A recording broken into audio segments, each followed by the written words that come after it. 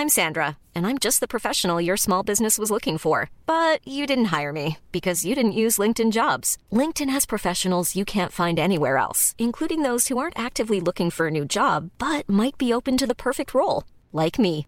In a given month, over 70% of LinkedIn users don't visit other leading job sites. So if you're not looking on LinkedIn, you'll miss out on great candidates like Sandra. Start hiring professionals like a professional. Post your free job on linkedin.com/people today.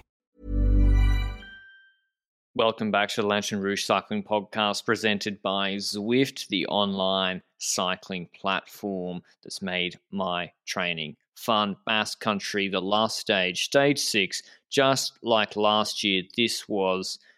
It goes straight into the list of the best stages of the year, even whatever happens later in this year. Unreal stage from Eibar to Arate, 135 kilometers. My voice is already gone from shouting at the TV during this. It's like Pyrenees Stage 8 on steroids. Like I said yesterday, it's unreal stage. We have all day up and down climbs, but they're longer than what we've seen this week. The big one that starts off is the Azurki 5K, 7% descent. Gorla, 9.6 Ks, 5.6%. And the descent of that is where Freyler sent it with Arambaru the Guru, and Roglic and Guru went with him last year, and that was the insane Roglic-Pogačar raid. Valley, Krabbelin, the hardest climb. 4.1 Ks, 10.5%. That's where McNulty cracked hard. It's got some 15% sections. Descent, then a 5K, 5%, steady climb. Descent, false flat uphill, and then the Arate or Uzarsa climb. 4.6 Ks, 8.5%. Some steeper sections, but it's not as hard as Krabbelin. But at the back end of a stage like this, it is hard. And it has a descent finish where Roglic won on one of the first stages of the Vuelta in the last couple of years. Little quick descent finish. And to remind you, by the way, the GC positions going into this stage. Evenepoel 2 seconds ahead of Martinez on Ineos. Bit of a poison chalice having the GC lead going into this stage if you don't have a strong team. Bilbao, 3rd on 20. Izagirre, 21. Vlasov, 22. Jonas, 29. Mas, 37. And Roglic all the way back in 105. Jonas and Vlasov were not credited with the same time as Martinez after the crash yesterday. Benji went through the rules, and it kind of looked like it should have been a 3K rule, but apparently it wasn't. The commentators told DS. Anyway, Benji, breakaway actually wasn't the same big fight that we saw last year. It was kind of non-threatening guys. Yeah, certainly. There were some riders in there that are very decent climbers. We've seen Cristian Rodriguez and the breakaway the entire week, and he's gone for the KOM points once again in this stage. Together with Formulo and Galopin, that's the first three-man group that kind of formed on the El Corieta climb at the start. Then 2 riders followed, Oliveira and Asparin. Oliveira is a Movistar rider, so that means he could potentially lead up to be a satellite rider for Enric Mas in this race. Then a third group formed in the road as well, but that group would not really play a role in this stage, as they would eventually all be caught. But one rider in there I do want to mention, Igor Arieta, rides for Equipo Pharma, and just in case he wins a World Tour race in 3 years, I want to say that this is a 19-year-old with a lot of talent. He was 7th at Gran Camino and a decent climber. Today he didn't really play a role in the stage, but just wanted to get that out there. When it comes to Quick Step behind, they were like, okay, well, if the break wins a stage, well, bonus seconds are gone. That's good for little boy Remco. So I guess they were happy with that. And the gap went up to 6 minutes until a different team started taking over. Ineos started taking over before the broadcast started, so no clue at one point they decided to go and which were the first riders of their team to start pacing. But when the broadcast started with about, 75 kilometers to go, roughly, it was indeed Freile setting up the tempo for Ineos. And this was already, we went over that Azurki climb already, so we were moving towards that Gorla climb where, like you mentioned, in that descent of that Gorla climb last year, Aramburu was hammering Demon Descending for Astana. We wouldn't see that this year as he's not at the start here. But when they took up that Gorla climb, Freile was not exactly doing a crazy temp. When it looked like Thomas was taking over for a bit and Freile went into the second position, did you expect them to do something here? Or did you expect them to wait until the Krabbelin climb? Krabbelin, I thought they, like me, if you just make every climb kind of hard, then Remco is going to struggle more than one all-out climb on Arate. That being said, the risk is if you spend your domestiques early and you drop Remco, well, then you're going to get in a situation with the long valley after Krabbelin, with the climb before Arate is not that steep. You need domestiques there. And if Martinez is isolated, Remco's gone, Vlasov, Jonas, Izagirre, Bilbao will attack him. And I know people have said I've harped on about it, and we saw it again today. Martinez sucks at descending, and those Basque guys are lethal. So that's the risk. You spend the guys early to put Remco into difficulty. Like it's all a question of how much you think Remco can hang on Arate. If you think he's a really big threat, then what they did, I mean, to be honest, their hand was forced. Because as we got deeper into this race, we get to the Krabbelin climb. Not too much happened. No one attacked on the descent. It was sad to see Fraley in prison on the same descent this year. Did you see him through the corners, Benji, in the Spanish Champs jersey? I think he was gapping Tau off the wheel, and he had to wait in every hairpin, look back, and he's like, oh, it's not Aaron Baru here. I have to wait, and I can't just risk life or death with him. Anyway, get to Krabbelin. Thomas paces. Frailer goes backwards. Tullet's dropped. Rodriguez can't help. Adam Yates is not looking good. Still a big group. Thomas finishes his pull, and then Tao Gegenhardt takes over. But it's kind of like his Luzardiden or Portet pull wasn't really going anywhere, not dropping anyone. And Roglic attacked Benji really strongly on the steep sections they got to Krabbelin. He's a minute 5 back. And he goes with a group of GC favourites, Martinez, Vlasov, Mas. What's the plan here for Jumbo? Is it just make the race hard, make Martinez isolated? I think the situation that I would expect them to want from this is that Roglic goes, the others respond, and Remco, for example, brings back Jonas to that front group, so everybody except Jonas has spent energy here. But the problem is, Remco wasn't looking that great on the steep sections of that Krabbelin climb. We know that when it comes to the steep sections, he needs to do his own tempo, so it wasn't that likely that Remco was going to bring him back so easily to that group ahead. Now, before we get into the fact to how Jonas eventually perhaps ended up in the front group again, did you think that was a good strategy, having Roglic attack? Yes, I think it was good, but I don't think he should have continued pulling. He stopped eventually. He takes a while, and then he stopped, and then it was up to Marcel Vlasov to pace. He was waiting. It seemed like he was waiting for Jonas to bridge that group. I think ideally they wanted something like, I don't know, Roglic, Vlasov, Mas, Jonas, no Martinez. And then even with Martinez, maybe work him over on the descent. But yes, Jonas was bridged across, we think, to Juanpe Lopez, all 55 kilos of him to that group. But Roglic was kind of done. Like, he pulled really, really hard. And it was Remco Benji. I wasn't that concerned about him on Krabbelin.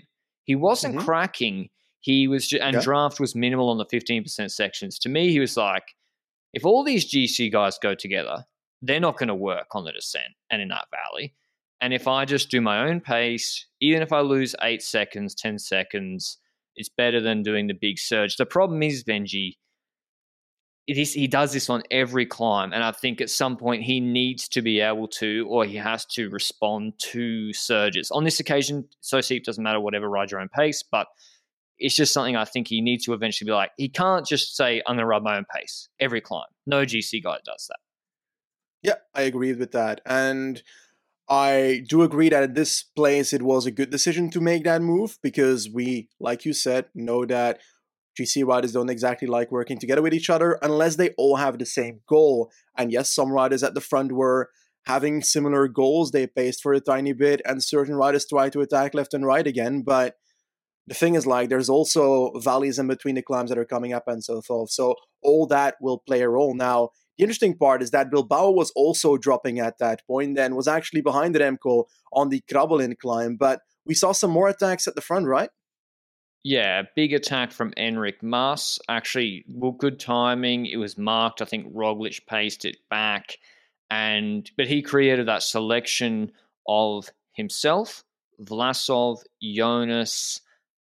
Roglic was dropped. Martinez, and I'm not sure if Izagirre was there. Bilbao was certainly dropped. Remco was also on a gap. But as you said, Remco was G2, let's say, and Bilbao was behind him. Up the road, Formolo had gone solo about a minute ahead. It was rapidly decreasing. He was on the descent already. And Oliveira, the domestique from Movistar, was somewhere in the middle.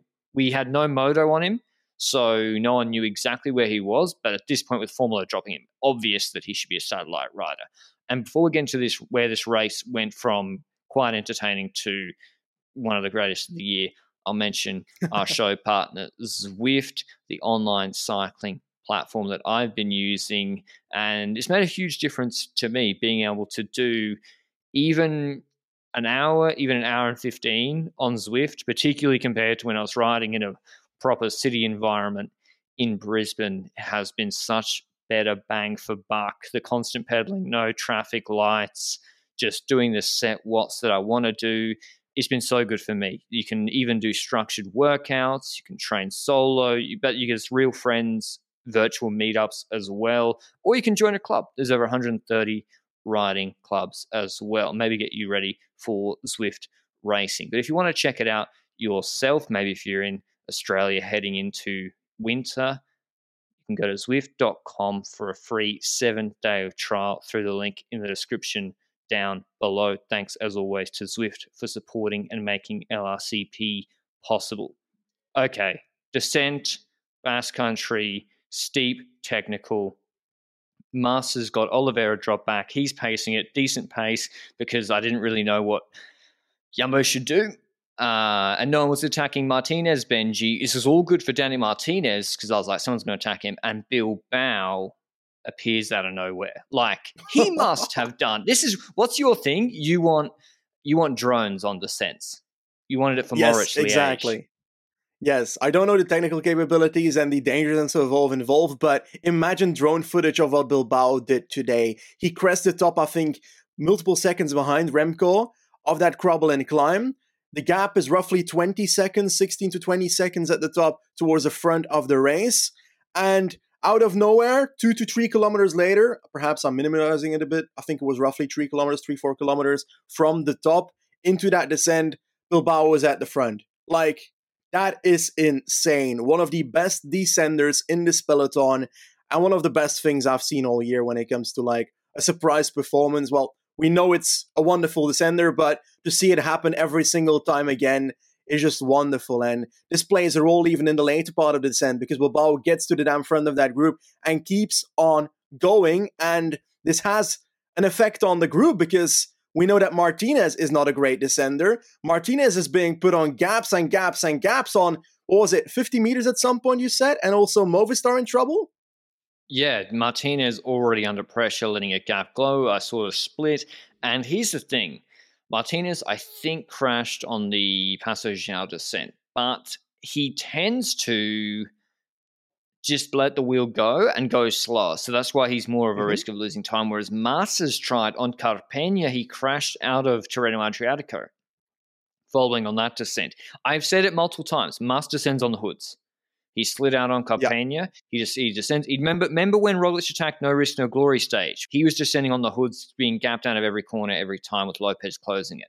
He tries to follow Bilbao. It's a left-right. Bilbao, instead of braking, flows through the chicane with steering through the corner, and Mas just panic brakes. He panic brakes, goes straight. I think it was him, and then Oliveira stopped, but we didn't get great footage, and he goes into a guardrail, but we do see the two of them standing up afterwards. But it could have been bad. It was another nearly Lucas Hamilton situation, but that's his GC race done, and he was looking fucking good on Cramberland. So I would have liked to see what Musk could do on Arate. Maybe he wouldn't have done anything. But still, shame for him, but that's the danger of following Bilbao. And you saw in Carpena, Pog let Bilbao go. He's like, There's a 20-kilometer valley. I'm good. We'll catch you.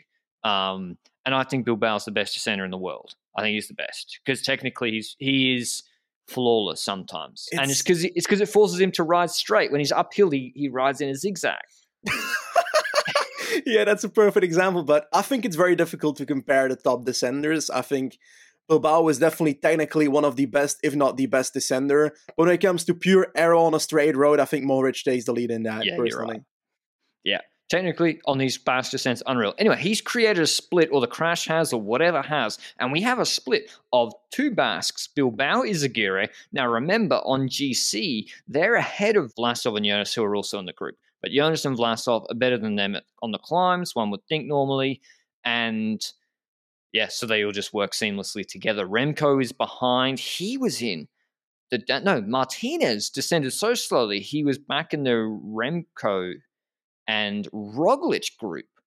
And so in that valley, unreal performance from Remco, Benji. Is this the curse of the jersey that Jumbo were trying to avoid? If Martinez is in yellow, Remco's not, does Martinez do 50% instead of 20% of the work in this valley? Oh yeah, I would definitely say that Remco would be trying to benefit from Martinez a lot more in the chase then. But on the other hand, Remco needs to get to the front as well. So on paper, he also needs to pace. And yes, he did most of the work, but it's also more fitting for him, the terrain there, than it is for Martinez. He knows that if he does it, they get closer. If Martinez does it, the gap is going to stay the same. So in my opinion, it was likely going to be more just better if he rode most of it. And yeah, that's going to cost him. But the faster that he gets to the group ahead, you would expect that the faster you can recover. But that's not exactly what happens, is it? At the front, Bilbao goes to the front of the group in that descent of the, what was it? The second last climb that wasn't exactly the craziest climb and was shallow gradients. In that descent there of Bilbao, went to the front, hammered it in that front group. But Remco actually kept that relatively well in that descent and even came closer in that descent. Do you think that's because Bilbao didn't necessarily go all out in that descent? Or do you think that's because, I don't know, I have no clue. It was more shallow, it was less technical, it was a pedaling descent. Remco is still fast and aero on these descents like we've seen this week.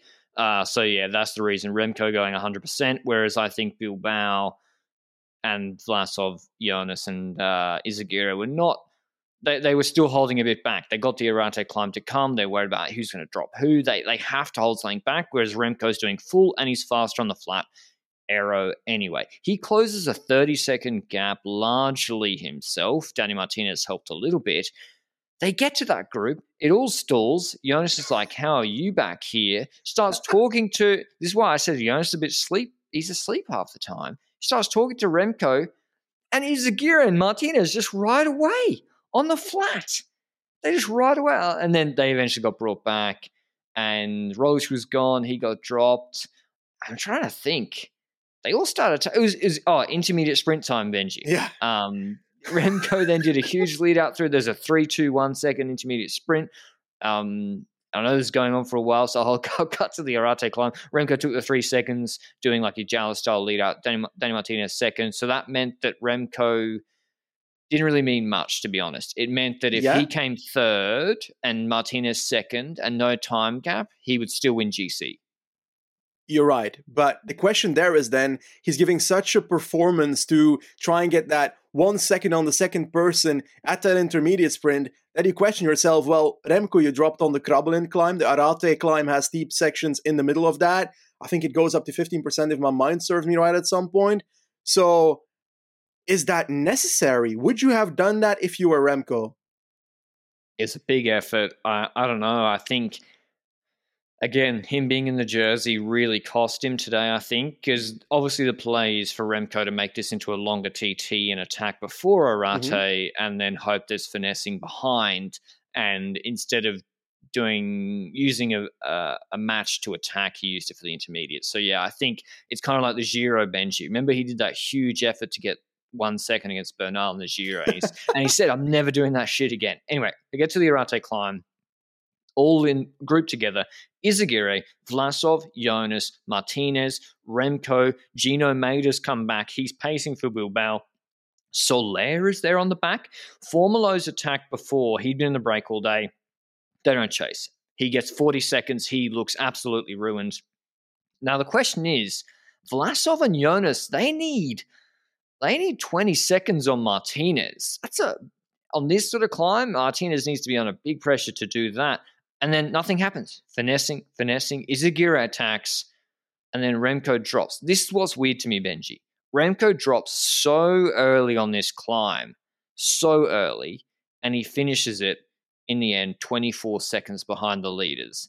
That, I don't know what that is. It doesn't make any sense to me. I think I know what it is. He was together with Tim de Klerk way too much that he's got an automatic limit on his watts when it comes to climbing and can't go over that. And therefore, he's stuck as those watts for the entire climb. That's my theory.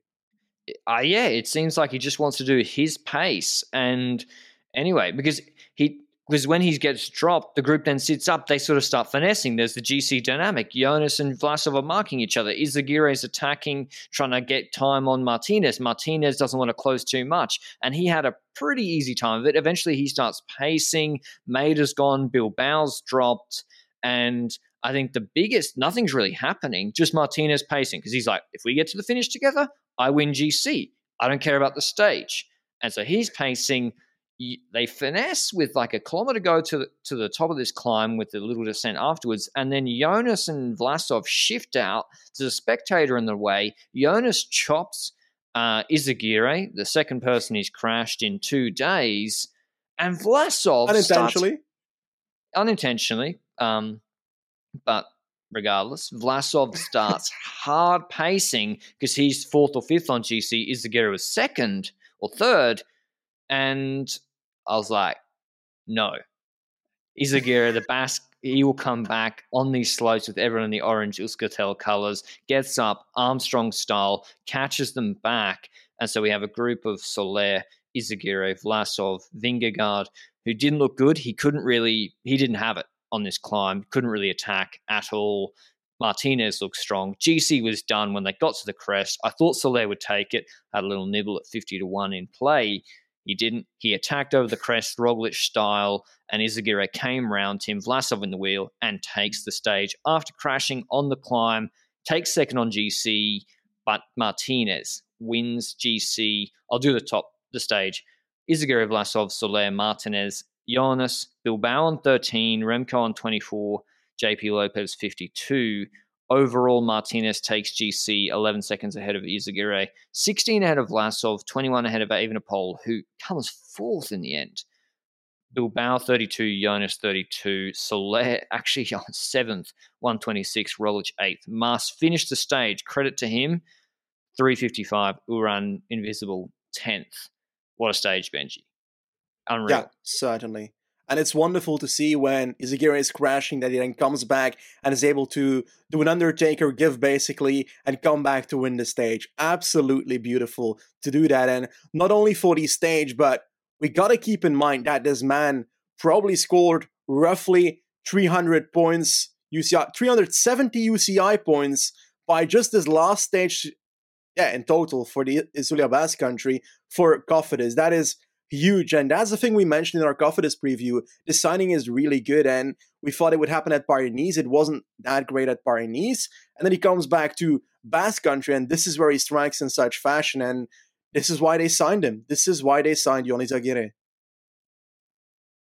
One of the best signings in the off-season. I remember we talked, I was like, I reckon he's on 7 figures because he can win World Tour stages, and he is a points god as well. Like, I don't know what the points is. I know I reduce everything to points, but Cofidis, like, EF are in trouble. We'll have the recap article, the must-read one, dropping on Monday from Raul. But Roglic, Benji, it seemed to me like he, honestly, from outside perspective, it seemed to me like he didn't care about GC here and was like, I'm going to go all in on Krabbelin, blow myself up, give Jonas a chance. I agree that it looked like that, but I also think it's a conclusion or a decision based on the fact that Roglic was not as amazing form-wise as they probably hoped him to be before the race started. But in hindsight, this still doesn't make the decisions from yesterday good, necessarily. Oh, 100%. No, 100%. Like, it still would have been better if he was closer on GC as a second threat. Like, then you can maybe play for the Arate climb or get in the middle with Remco or whatever. Of course. Like, but that was maybe his legs as well. I think he knew he didn't have it, and so just went all in for Jonas today, who also, he was strong on Krabbelin and then faded a little bit at the end of the stage. What about Martinez, Benji? He's won Dauphiné 2020 GC, won a stage here, 10 bonus seconds there, huge, and got very, very lucky, it must be said, yesterday. This is a great win for Martinez, and I am full, I've been saying it for a while, Martinez, Tour de France leader for Ineos this year. He still has he's a big flaw, which is his descending and handling, and he got very, very lucky today, and this result was also, like, if Remco doesn't pull him in that valley, he's fucked as well. Yeah, certainly. He would definitely be fucked in that situation, but that's how the race goes. When riders are behind, when leader is behind, he's going to try pacing the front. So it's not unexpected that Remco makes that decision, and it's the risk that Remco needs to take when getting back to the front. And yes, that's part of having that yellow jersey among his shoulders. If Martinez has that, he might be able to use that against Martinez to chase more. But I still think that Remco made the biggest difference in that chase, and if it was down to Martinez, it probably wouldn't have happened, the return there. Because then in the descents, Remco wouldn't have taken the front, then Martinez would have taken the front, and that wouldn't have gone that far, even on that shallow descent, the second last one. But Martinez has his downsides, but I think when it comes to the Tour de France parkour that we have on the table here, it's not necessarily a terrible parkour in terms of descending. Basque Country is one of the races in the season where descending matters a lot. The Giro often has that a lot as well. We've got stage races where that matters a lot. The Tour de France has more these shallow, longer descents, I dare to say, based on my memory at least. So I think it's not as big as a downside for the Tour de France than it is for some other races. I think, yes, the descending is one big flaw, but tactically, which it's really difficult to teach.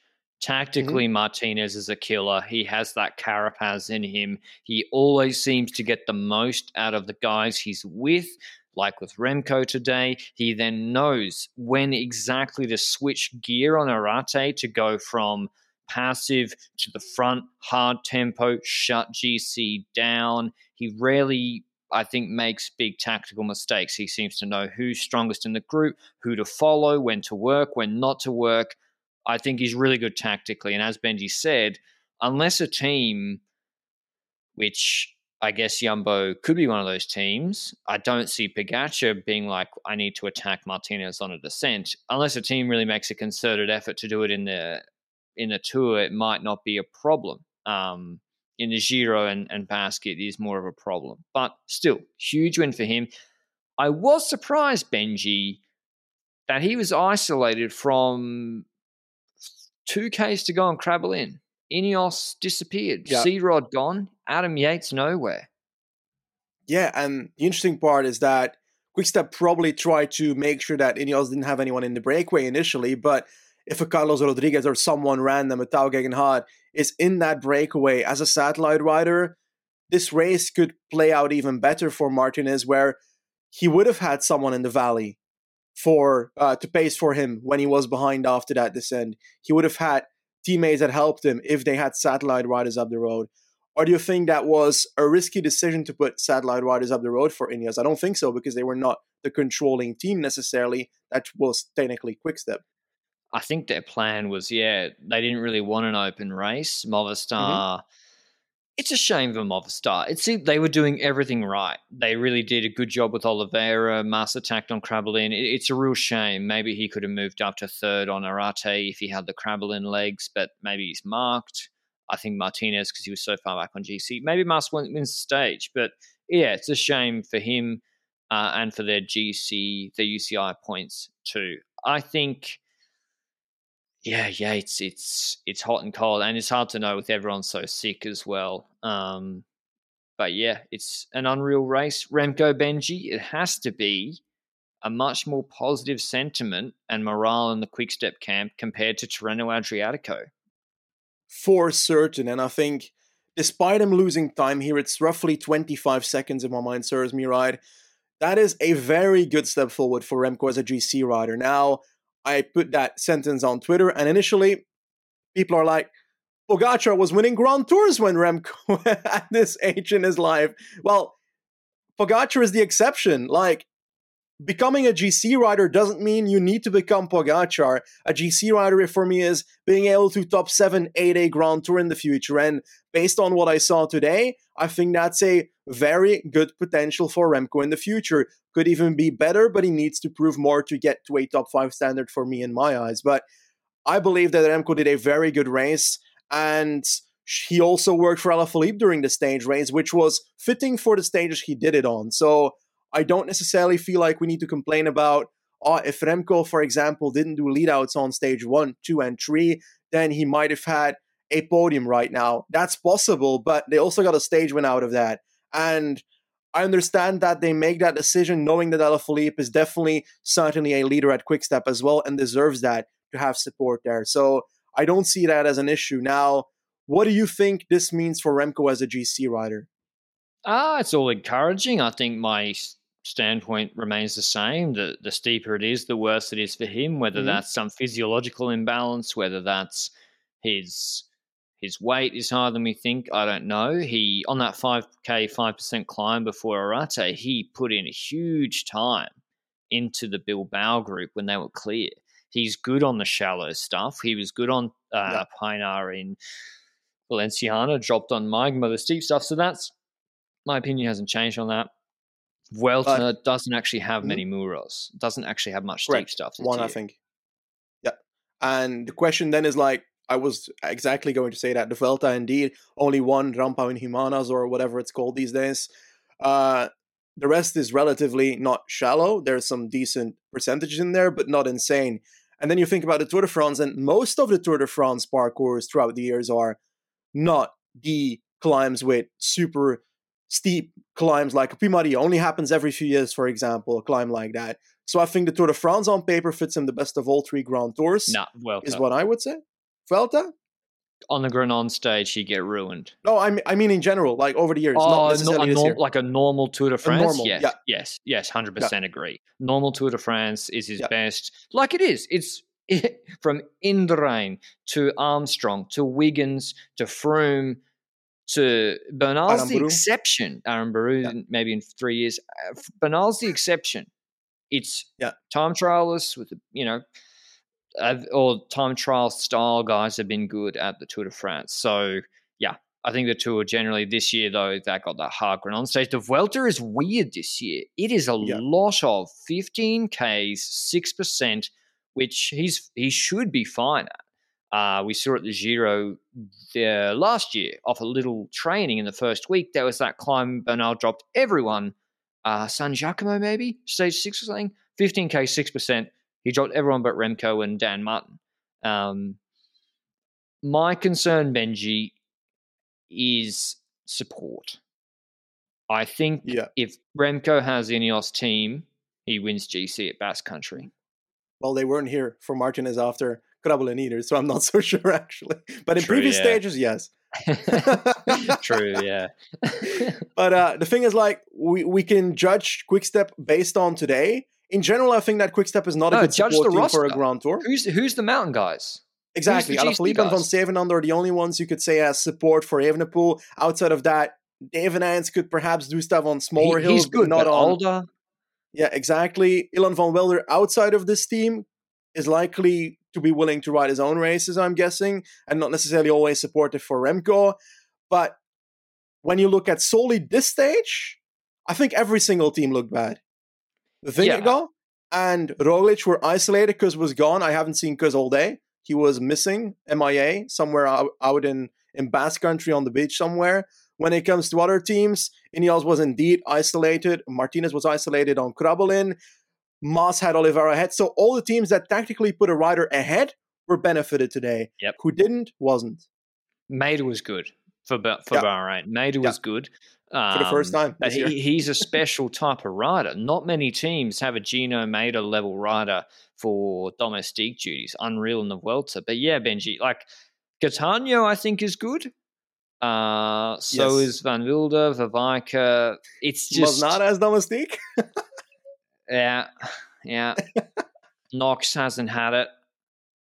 He's not looked good for a while. Honore can't do the longer climbs. Alaphilippe's his best domestique by far for Grand Tours, but it's Julian Alaphilippe. He's the world champ. They are missing a Maida style.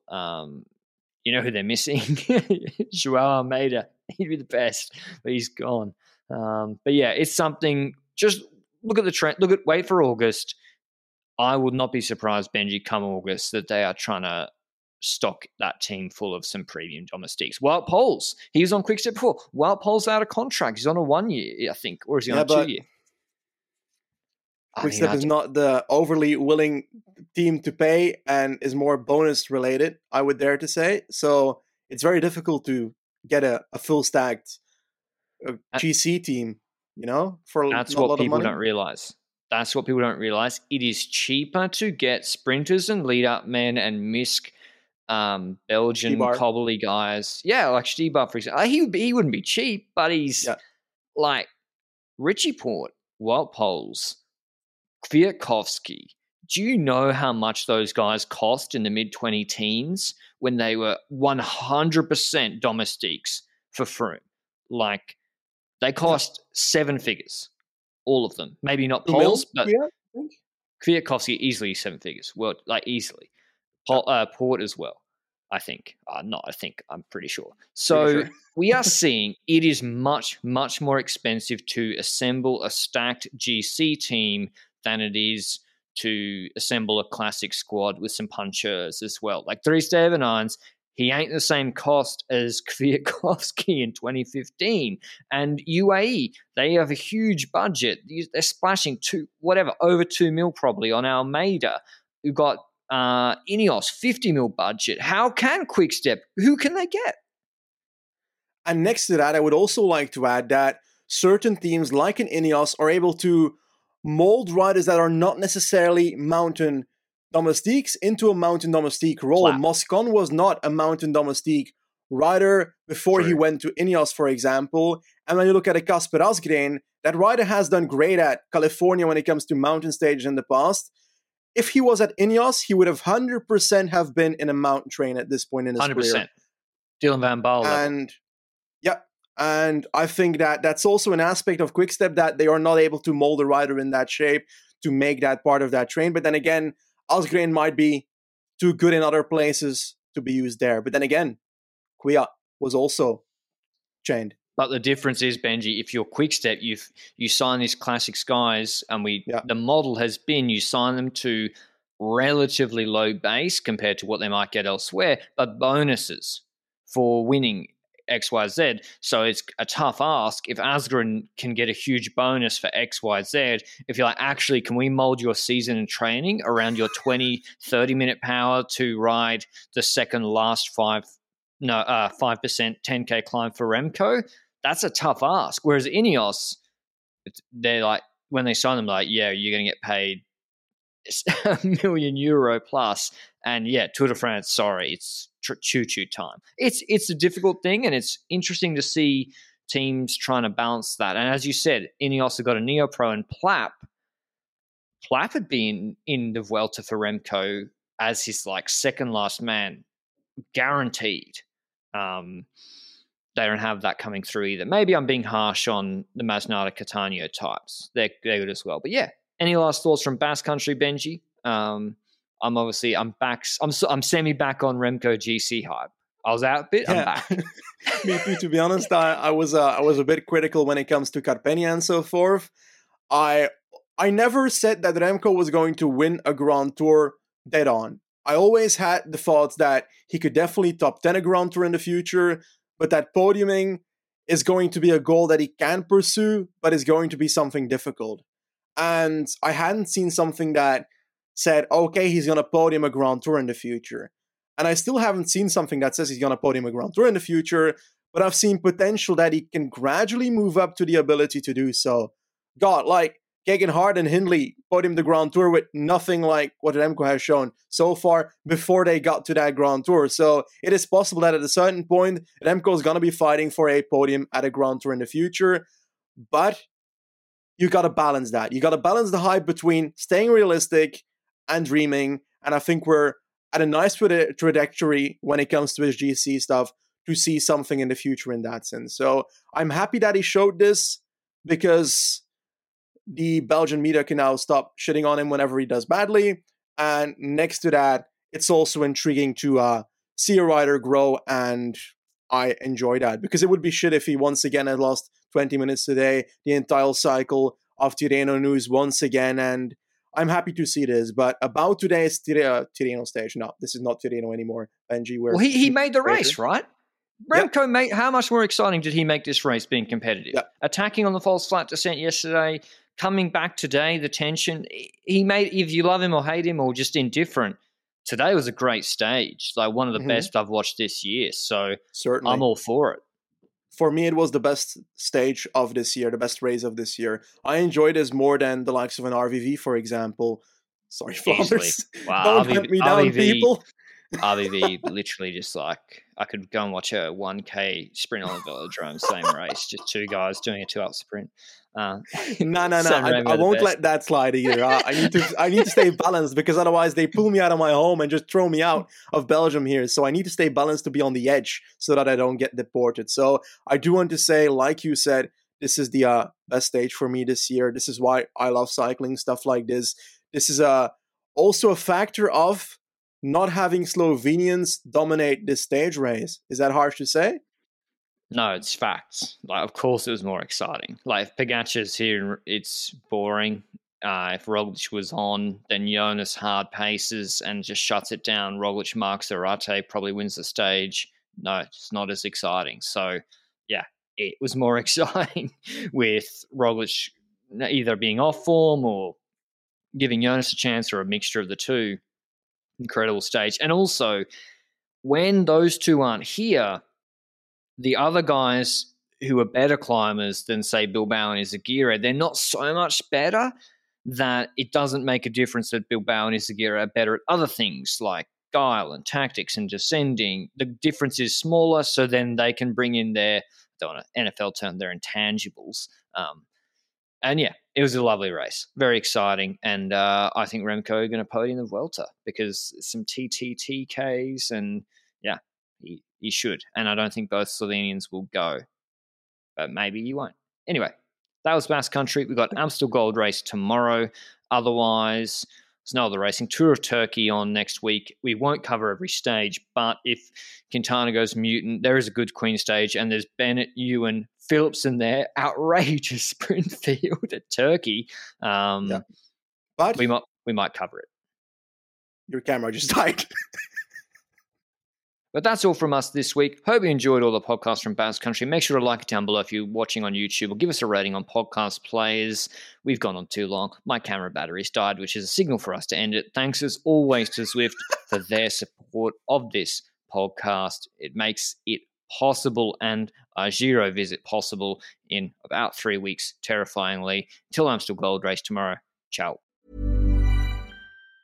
Hi, I'm Daniel, founder of Pretty Litter. Did you know cats tend to hide symptoms of sickness and pain? I learned this the hard way after losing my cat, Gingy. So I created Pretty Litter, a health monitoring litter that helps detect early signs of illness by changing colors, saving you money and potentially your cat's life. Pretty Litter is veterinarian developed, and it's the easiest way to keep tabs on your fur baby's health right at home. Go to prettylitter.com and use code ACAST for 20% off your first order and a free cat toy. Terms and conditions apply. See site for details.